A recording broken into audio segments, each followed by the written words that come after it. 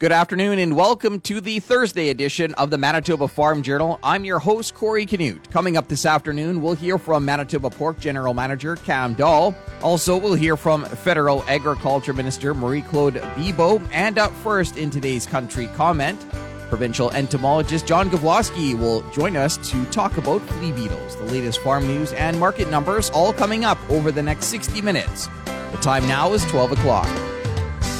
Here's a look at our local news. Good afternoon. You're listening to the Manitoba Farm Journal. Flea beetles are starting to emerge. John Gawlowski is provincial entomologist. There are some flea beetles that are out right now, and mainly what's out there is a species called the striped flea beetle, and they normally emerge about 1 to 4 weeks earlier than the other solid black one, the crucifer flea beetle. So it's not unusual for striped flea beetles to be out even in April on warmer days. Certainly by early May, the striped flea beetles are out. They're the earlier emerging of our two dominant species that feed on canola. This time of year, they will be feeding on volunteer canola, cruciferous weeds, anything cruciferous they can find really to keep them going until other cruciferous crops are up. So you might notice a little bit of nibbling just starting on some of that volunteer canola. Are there certain areas of the province where this is more of a problem? Well, the flea beetles are quite widespread throughout the province, so there isn't really an area of the province that they dominate. Their populations are quite high and quite widespread across the province, so we generally tell canola growers anticipate that there will be flea beetles around, and hopefully your seed treatments will give you the protection you need. Spraying, is that an option, as we move forward here, as the crops start to emerge, or? Well, the canola seed all comes with a seed treatment on it, and there's different ones you can get, but at the very basic level, they will all have a seed treatment that gives you probably about 3 weeks, maybe 4 under some conditions of protection from flea beetles. The big challenge canola growers have is if you can get your canola from the day you seed to the 3 to 4 leaf stage within about 3 weeks, you probably won't be needing to do foliar spraying. But the tricky part is in many years, people will seed, either the soil will be a bit cold for quick and early germination, or it'll be dry, or there could be other stresses. Anything that delays that period from seeding to the 3 to 4 leaf stage can make your canola vulnerable to flea beetles, and that's what results in the foliar spraying. And we've seen quite a bit of that over the last few years. So the main thing is that the clock starts ticking once you seed, and like I said, after about 3 weeks, it's going to start becoming more vulnerable to flea beetles. Any other insects that you're keeping an eye on right now? The other one that we'll be starting to look for is cutworms. They usually start coming out right about now. Now, there's different species. There's some that overwinter as partially grown larvae, like the dingy cutworm. So they're already out there. They're partially grown larvae. And as soon as it's warm enough, they're going to be out feeding. So some of the early cedar crops could be quite susceptible to them if they're around. Other cutworm species like redback cutworm, they overwinter as eggs. They'd be just starting to hatch out. But again, once the seedlings come up, they'd be another one to look for. Populations did seem to build. They were quite bad in 2019, maybe a little bit less of a concern in 2020, but there was still some pretty high populations out there. So they're another one that we need to look for early in the season. That was John Gawlowski, entomologist with Manitoba Agriculture. A look at what's happening in the markets this afternoon is coming up. Good afternoon, I'm Corey Canute. The Manitoba government is launching an online public engagement to seek feedback on the priorities and future direction of Manitoba's agriculture and agri-food industry. This information will support preparation for the upcoming federal, provincial, territorial Ministers of Agriculture meeting, where the next FPT Agricultural Policy Framework priorities and policy statement will be set. The deadline for public feedback is May 27th. Farmers are making good headway with seeding. Dane Fraze is with Manitoba Agriculture. Right now in Manitoba, seeding progress has advanced fairly quickly over the past 2 weeks. It started off with an earlier season and drier soils, and it's cooled down somewhat, so that has slowed things up a little bit. Producers are not looking at putting in their more sensitive crops, canola and soybeans in particular, but instead focusing more on the cereals and corn wherever soil conditions and soil temperatures permit. So right now across the province, we're looking at about 18% seeding progress, which is right in line with our 4-year average and about double where we were last year at this time. Frey says flea beetles are out and looking for food sources. And on Wednesday, the federal government announced an investment of up to $21.4 million to enhance the Youth Employment and Skills Program and fund about 2,000 jobs for youth in the agriculture sector. Ag Minister Marie-Claude Bibeau talked about the success of the program. In Manitoba, grain producer Kristen Phillips was able to replace offshore labor with local young people who were able to gain new skills from seeding to harvesting to storage. And in New Brunswick, Vicki Taylor hired a manager for her new apple cidery, inspiring her young intern to embark on her own agribusiness. The investment more than doubles last year's allocation. That was a look at today's farm news. I'm Corey Canute.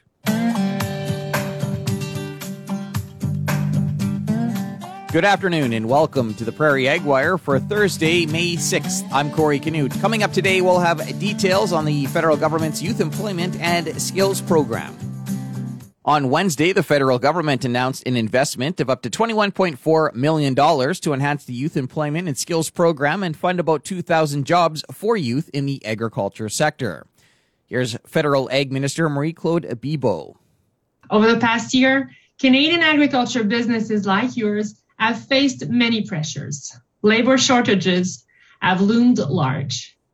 Meanwhile, Canadian youth have faced more job losses than any other age demographic. That's why our government continues to invest in youth employment to support a resilient food supply chain and a strong Canadian agricultural sector. Last year, we invested over $9 million to create nearly 1,000 jobs for young people in the agricultural sector under our Youth Employment and Skills Program. And today, I am announcing that we are more than doubling that investment to $21.4 million to create over 2,000 jobs for youth in Canadian agriculture. The goal is to give young people job experience, as well as a taste of the exciting career opportunities that are out there in our agriculture and food industry. Employers can cover up to half of the cost of hiring a young person, up to $14,000. And coverage rises to 80% for hiring young people facing barriers to employment, including Indigenous youth. Because travel is often a challenge for young people seeking jobs in rural areas, we have added up to $5,000 for moving and accommodation expenses. Across Canada, the program has already helped farm employers not only hire young people, but open new horizons for them in the field of agriculture. In British Columbia, the Lower Kootenay Indian Band hired an Indigenous young person to work on their fruit and vegetable market garden and gain amazing experience in all aspects of their operation. In Manitoba, grain producer Kristen Phillips was able to replace offshore labor with local young people who were able to gain new skills from seeding to harvesting to storage. And in New Brunswick, Vicki Taylor hired a manager for her new apple cidery, inspiring her young intern to embark on her own agribusiness. And we look forward to hearing from our farmers about your experience working with young people. Our government knows young people are the future of our sector. That's why in Budget 2021, we committed another $109 million to the Youth Employment and Skills Strategy to support over 7,000 jobs for young people through 2022-2023.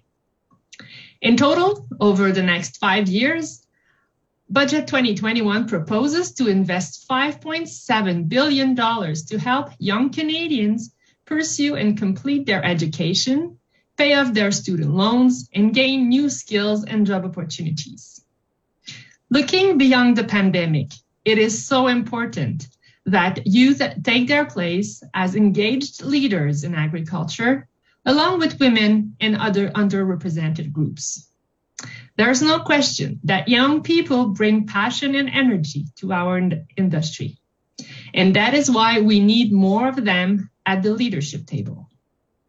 Last year, I brought together the Canadian Agricultural Youth Council to ensure that the voices of our young people will help shape our agricultural policies and programs. Justin Williams is the chair of the Canadian Young Farmers Forum. As I mentioned, my name is Justin Williams, and I live and work on my family's dairy farm in beautiful Prince Edward County, Southern Ontario. Today's announcement is good news for both farmers and the youth who are looking for experience in the agricultural sector. Canadian agriculture has been facing labor issues for decades for a wide variety of reasons, and those issues have only been exacerbated by COVID-19. To add on to that, the urbanization of our society makes it increasingly rare for the Canadian to have any exposure to agriculture and food production, which has led to a decrease in those interested in becoming involved in our sector or even being aware of it as an option. This program takes a step to address two problems at once, helping farmers with costs and access to labor. It also helps youth facing difficulties in finding employment while giving them hands-on exposure to agriculture. That exposure is crucial to making people aware of agriculture as a career option and increasing the awareness of the realities of farming and food production. With the average age of the Canadian farmer being over 60 years old, it is becoming increasingly important to foster the next generation of Canadian farmers. As a member and chair of the Canadian Young Farmers Forum, I can tell you that there is a great crop of young farmers all across Canada who are innovative, motivated, and ready to take on the challenges of tomorrow. Programs like this will hopefully increase the numbers of young people motivated to become the next generation of Canadian agriculture. Ryan Casco is with Casco Cattle in Alberta. I'm Ryan Casco. I'm the general manager of my family's cattle feeding and irrigated farm business in Southern Alberta. And although we've hired many young people over the years, this is the first year we've used the Youth Employment and Skills Program to hire a young person to work on our farm. We found the program really easy to use. The administrators were great. And through the program, we hired two young women who did not have a background in agriculture. We were impressed with their enthusiasm and willingness to learn. And I maybe would comment particularly on one of them was a young Mennonite girl who had not worked on a farming situation before. And she did such a great job. And not only was she working on our farm, but she was finishing her high school diploma and volunteering at the local fire department. So we're just proud to have someone like that working for us. And the other one has decided to attend college taking agriculture. So the program really has reinforced our belief that you do not need to grow up on a farm to work on a farm. And I want to thank Minister Bibeau and Ag and Agri-Food Canada for supporting this program. That was Ryan Casco with Casco Cattle in Alberta. On Wednesday, the federal government announced an investment of up to $21.4 million to enhance the Youth Employment and Skills Program and fund about 2,000 jobs for youth in the agriculture sector. That's it for the Prairie Ag Wire for today. If you have any questions or opinions to share, send them to us by email, thefarmdesk@goldenwest.ca. I'm Corey Canute. Thanks for listening and have a great afternoon. The Prairie Ag Wire will return tomorrow on the Golden West Farm Network. Time now for a look at the farm calendar. Canada's Farm Show is going virtual this year, June 16th and 17th. Go to canadasfarmshow.com for details. Continuing with the Manitoba Farm Journal here on this Thursday afternoon, we're joined by Manitoba Pork General Manager Cam Dahl. Bill 62, which is the legislation that will update the biosecurity for Manitoba farmers, and Bill 63, which deals with updating our trespass laws, have generated debate around animal care and environment. And I think in some ways that's healthy. These are two pieces of legislation that we strongly support at Manitoba Pork because it does help farmers increase their ability to protect their herds from things like African swine fever, and also helps farmers ensure that they can protect their families from trespass. So we support them, but we support the legislation. But it's also good to have that discussion about animal care and environment and how far we've come in agriculture and how important these issues are to modern farmers. And Cam, just talk a little bit about the progress that's been made, I guess specifically to the hog sector, to improve the environmental footprint. Yeah, if you look back 50 years,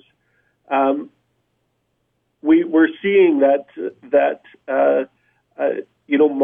modern operations have that economy of scale that allows them to really take advantage of upcoming research and new production practices, and as a result, when we look back 50 years, hog production is actually emitting 35% less greenhouse gases than it did before.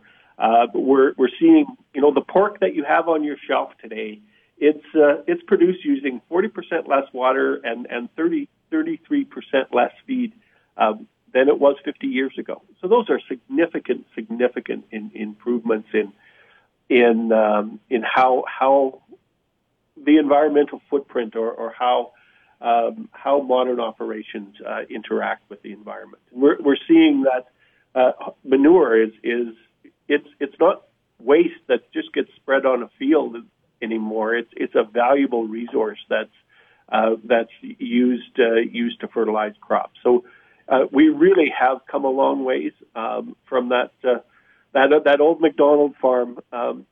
He's retired, and we should let him stay retired because modern agriculture and modern farms are doing a very good job of ensuring that the impact in the environment is always getting better. That was Manitoba Pork General Manager Cam Dahl. Another look at what's happening in the markets heading into the close is coming up in just a moment. Time now for another look at today's farm news. Keystone Agricultural Producers has named a new general manager. Brenna Mahoney will take over the job effective June 14th. Before joining CAP, Mahoney was the Director of Communications and Stakeholder Relations for Cereals Canada. She was also a steering committee member for the Canadian Roundtable for Sustainable Crops and supported the development of the CRSC's Code of Practice. Mahoney will replace Patty Rosher, who was recently appointed Assistant Chief Commissioner with the Canadian Grain Commission. On Wednesday, the federal government announced an investment of up to $21.4 million to enhance the Youth Employment and Skills Program and fund about 2,000 jobs for youth in the agriculture sector. Justin Williams is chair of the Canadian Young Farmers Forum. This program takes a step to address two problems at once: helping farmers with costs and access to labor. It also helps youth facing difficulties in finding employment while giving them hands-on exposure to agriculture.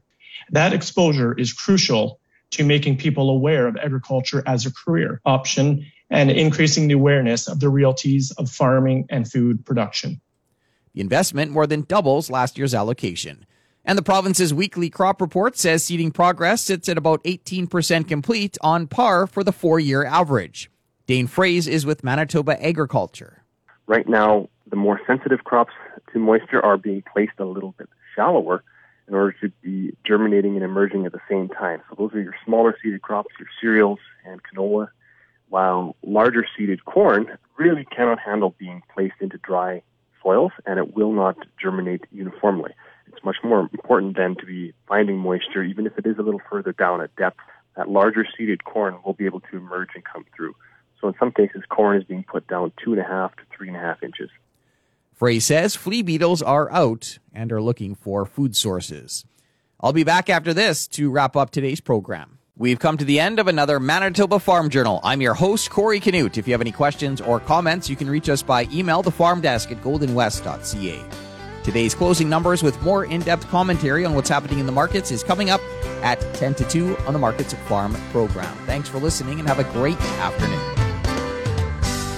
Hope you can join us back here tomorrow starting at 12 noon.